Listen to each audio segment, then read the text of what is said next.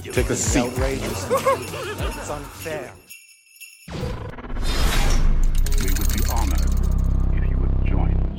So here's something that may come as a massive shocker to everyone. It was for me, at least, too.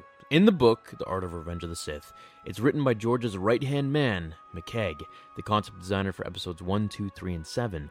Padme has the highest midichlorian level of anyone in the entire Star Wars galaxy, and I'm about to explain why. Now, whether you like the idea of midichlorians or not, they were explained to us as a power level, basically, for characters in Star Wars by a numerical standard. Anakin's, as a little boy on Tatooine, was over 20,000, the most of any Jedi on the Council or in the Temple, in the known galaxy at that time. This is what led Qui-Gon to believe that he was the chosen one. He was the prodigal son, and in the end, he was right, as Anakin did kill Darth Sidious. So how could Padme, a mere politician, a non-Force user for all we know, have the highest midichlorian count in all of Star Wars? How could this be published in the official Art of Revenge of the Sith book? That means she had more midichlorians than Anakin, Yoda, Mace Windu, and Darth Sidious. Here's the answer as written in George Lucas's book. November 18th, 2002.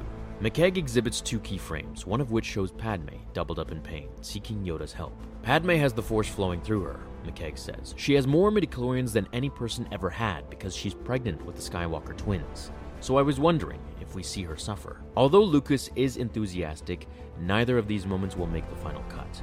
Now, we were supposed to get an image of Padme doubled over in pain, clutching her stomach as Yoda tried to help her, but it was just far too great of a power for him, or somehow he couldn't.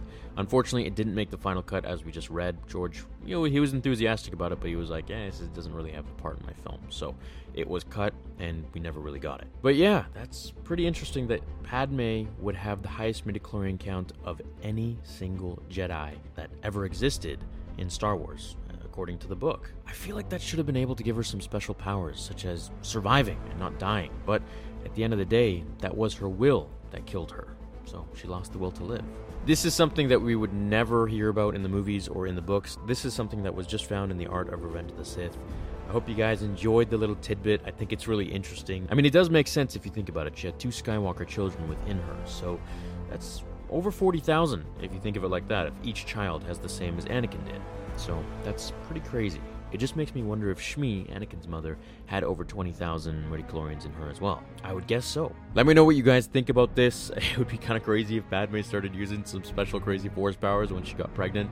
But of course that would just ruin the storyline. But it's a fun thought. Padme Amidala, the true Sith Lord. See, I think I'm giving rise to a new Padme and Jar Jar theory. Always two there are. Alrighty guys, thank you so much for watching today's video. Hit like if you enjoyed the content, and I will see you all in the next episode of Star Wars Theory. If you made it this far in the video, you might have a new trailer coming on Monday. Until then, my fellow Jedi and Sith friends, remember, The Force will be with you always.